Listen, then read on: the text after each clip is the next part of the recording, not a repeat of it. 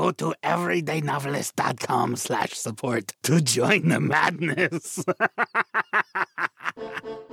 Welcome to the Everyday Novelist. My name is J. Daniel Sawyer, and I am your guide in this raucous journey of coping with the creative life. Fueled by your questions, we explore the trials and travails of productivity, discipline, art, and finances in the writing life.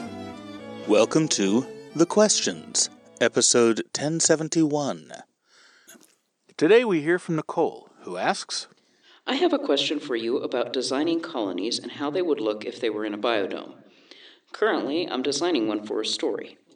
I was thinking to go in the direction of an Old West town, but I know that there would be changes due to the local materials, planetary hazards, and it would also be different because you'd be constrained by whatever would fit under the biodome. Any thoughts on this or any advice for where my research should go? Are there any good resources that you have come across? Yes, there were a series of experiments about biodomes back in the late 80s and early 90s that went hilariously and dramatically and horribly wrong in all sorts of interesting and instructive ways. These actually informed my book Down from 10, and they have informed Death Flight to Mars, which is currently on the editor's desk. You may have to look it up on Wikipedia. There was a Pauly Shore movie called Biodome, which satirized the whole craze in doing these things.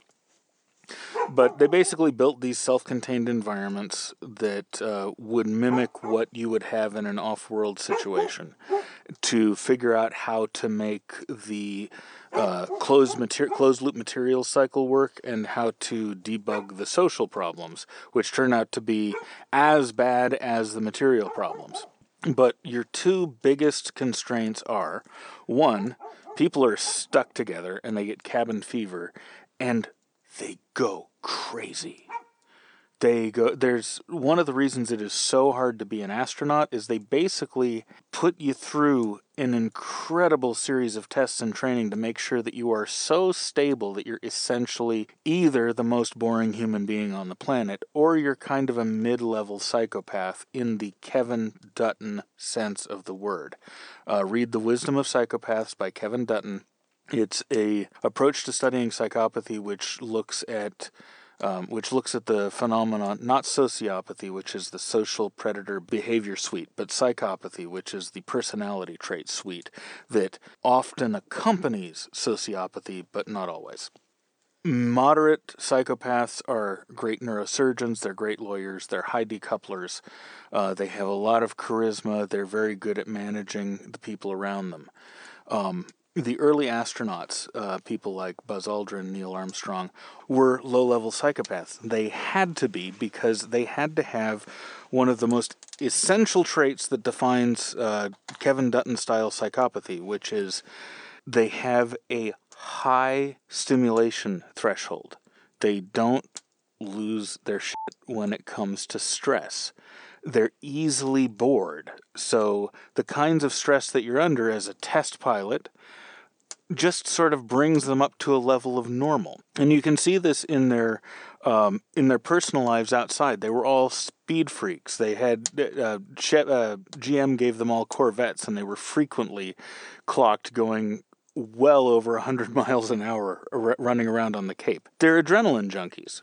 And that's one of the essential characteristics. Now, of course, the other side of it is when you're doing long space flight, you have a high potential for boredom, so you have to keep them busy all the time, which is one of the reasons astronauts, when they're in orbit on the International Space Station, their day is scheduled to the minute. Yeah, they've got free periods, but they're always got something they're supposed to be doing, even if that something is exercise and relax. Because without that direction, that really heavily imposed structure, people go nuts, even if they're atypically stable, atypically immune to the kinds of personal slights and injuries that develop between people over time in cabin fever type situations.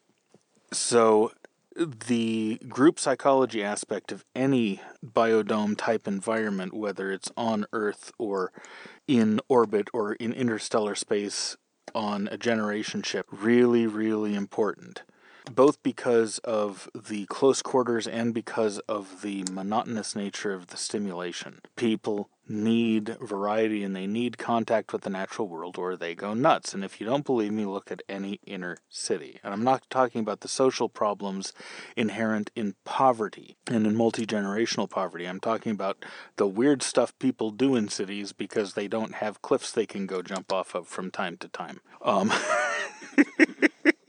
And I say this as someone who loved all those weird things in cities and love to do them when I go back to the cities. They are nonetheless, even at full sensory saturation, they are in some ways less satisfying and stimulating than simply walking through the woods where we live now, because there is so much going on. And most of it is going on below the level of conscious awareness. Your mind is seeing the distribution of trees, the leaves on the trees. It's taking in literally the chaos mathematics of everything around you, and it creates a sort of internal order.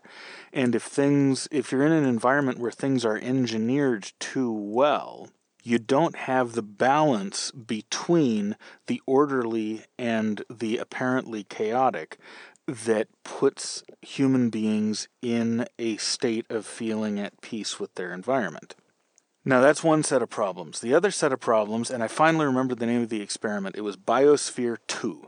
One of those problems is that self-contained systems are really, really hard to engineer. In the natural world, everything that is wasted by one species is used by another. Anything that is permanently, and I use air quotes, permanently wasted becomes a mineralogical deposit, which later on gets dug up and used by insects or burrowing animals or humans. Everything churns. I mean, the continents themselves churn. Everything is recycled. If everything is not recycled in your artificial environment, you have waste poisoning entering the system. You have resource depletion. Say, for example, the mathematical premise that drove the rationale for the lunar revolution in The Moon is a Harsh Mistress was that because the moon was being used to farm grain and ship back to Earth, the moon's mineral resources were being depleted, and the moon itself was going to go into famine. So the lunar revolution was important. It's an example of the kind of thing you have to watch for, the resource depletion. As anything is taken out, we have to worry about that even up here on our land. If we farm something, or we say like we cut down a bunch of trees and we turned them into firewood and we sold the firewood. The mineralogical resources that those trees represent have now been transported off the land, and aggregate soil fertility over many, many years will go down.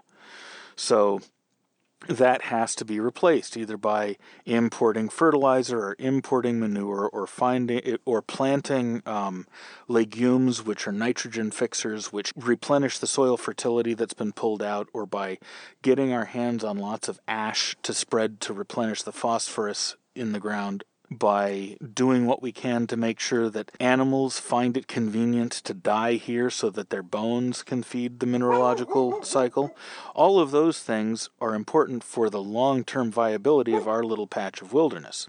Those kinds of concerns affect us on a multi-decadal, maybe multi-century scale on our little patch of land here. For us, it's mostly a question of stewardship. It's unlikely, unless we slashed and burned the whole plot, that we would actually exhaust the mineralogical resources under our feet during our lifetimes.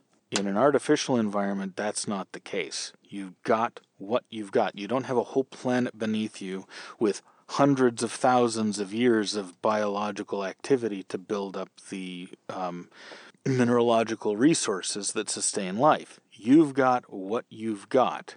So all of your closed systems, all of your recycling systems have to be basically perfect.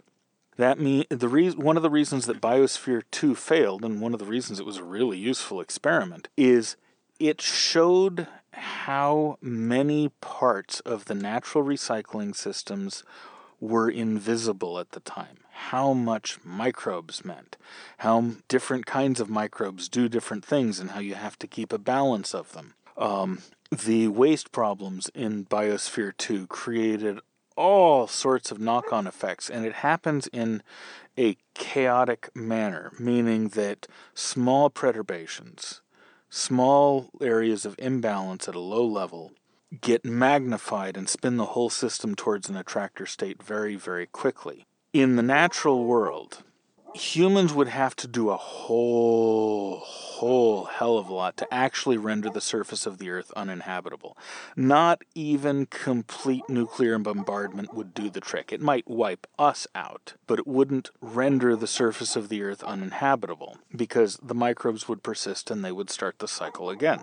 In an artificial environment, where you're out in space or on a planet that doesn't have a magnetic field to shield from solar radiation and whatnot, you've got to deal with making sure, figuring out ways to measure every single aspect of the entire environmental recycling chain, both mechanical and biological, and to make sure that you can fix it when it goes out of whack, which also implies that you have to understand every single aspect of systems that, for humans living on Earth, are ancient and invisible, to the point where the best of modern science doesn't even know what all of them are. So it's one of the great sources of potential conflict, is having something go wrong in your artificial environment and having your people have to figure it out.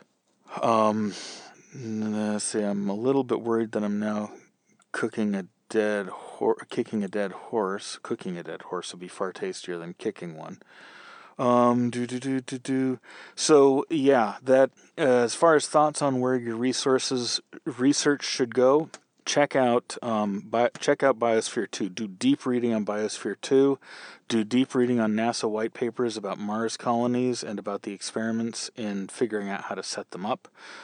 Read some of the books on Elon Musk's reading list, because he occasionally releases reading lists that he does for SpaceX Mars colonization. Look to the books by Robert Rubin of the Mars Society. Anything like that will get you sort of kicked off in the right direction. Good luck, and we'll see you tomorrow. Please send in more questions. The Everyday Novelist is written and presented by J. Daniel Sawyer and Kitty Nakian, and is produced by Artistic Whispers Productions, Incorporated. The text is copyright 2023 J. Daniel Sawyer, and the production is copyright 2023 Artistic Whispers Productions, Incorporated. This podcast is released under a Creative Commons Attribution Non-Commercial No Derivatives license, and all other rights are reserved to the author. Join the conversation. Submit a question, leave a comment, or a creative death threat. Or find me at jdsawyeronminds.com or hit me at feedback@jdsawyer.net. We can't do it without you.